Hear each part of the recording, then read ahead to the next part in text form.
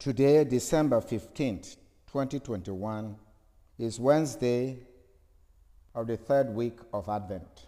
Our readings today are taken from first reading Isaiah chapter 45 verses 6 to 8, 18, 21 to 25. The gospel reading is from Luke chapter 7 verses 18 to 23. As we continue to celebrate Advent, today's reading points out to us that God cannot be doubted. God is almighty. His deeds are perfect and complete. One who sidetracks God sidetracks his life or her life. All good things come from God. No one can challenge the powers of God. Therefore, if one believes in God and is looking up to the coming of God, he is standing on firm ground. No evil shall touch that person.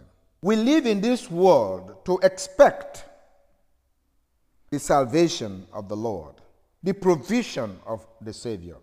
Let the clouds rain down the just one, and the earth bring forth a Savior. Anyone who cries this cry, puts his hope in God, will not be disappointed. In all the confusion in the world, God is our hope.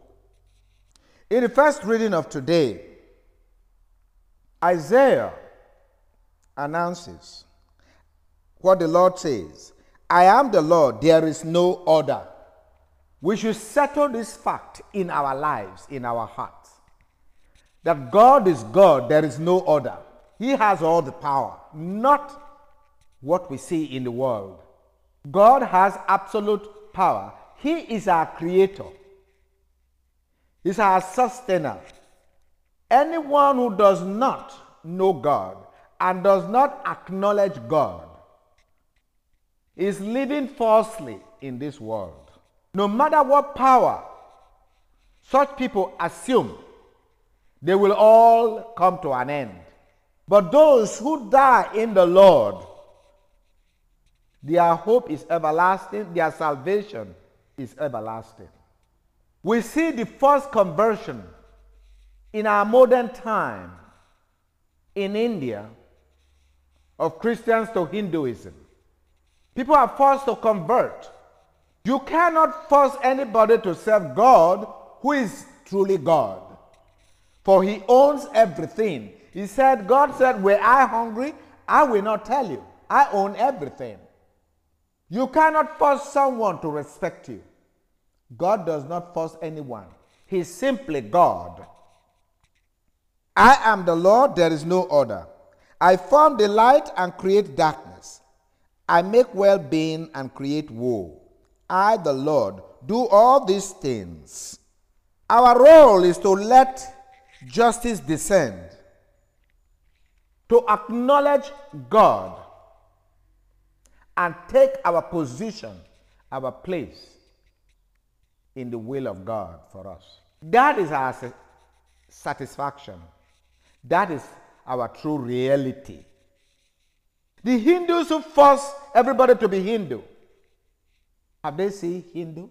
What is in their heart that God created for them? Their heart is simply full of darkness and confusion. To have faith in the living God is true life. God asserts through the prophet Isaiah that he is God, there is no other. And he reveals his heart. He did not create the world to perish. He's a good God. And he invites everyone to turn to him. God can sustain everyone.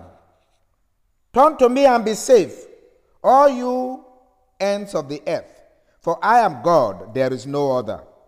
Only in the Lord are just deeds and power. All people living on earth should understand that only in the Lord are just deeds and power. Whatever we do, we must make reference to the Lord, to God. For before him in shame shall come all who vent their anger against him. In the Lord shall be the vindication and the glory of all the descendants of Israel. The people God has created in his image and likeness can only know God, can only know themselves, realize themselves by knowing God, by thinking of God.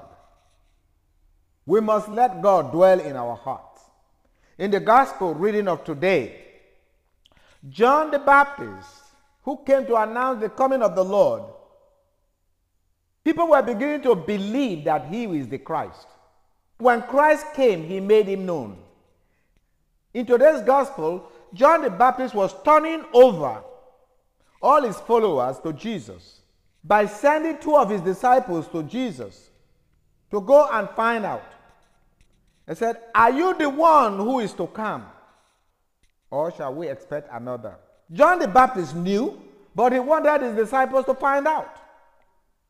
And they met Jesus well, doing what the Messiah was sent to do.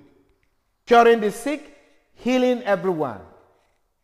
The disciples of John saw for themselves, but they still had to ask, "Are you the one who is to come, or should we look for another?"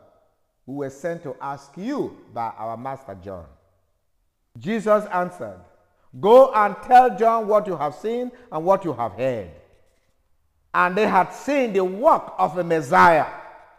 He said, "Blessed are those who take no offense at me." We should not be full of ourselves, full of the world, as to doubt God or compete with God. I'm God, there is no other. Only God can swear by himself. Blessed are those who do not take offense at the doings, at the justice of God, who are so full of themselves, thinking that they are the president. It is what they say that must be done. Faith in God will bring us true salvation and true meaning of our lives. Let us pray for the church. The church is the body of Christ. Christ is the Lord, there is no other. Let us pray that the church may present Christ and represent Christ in our world through Christ our Lord. Amen.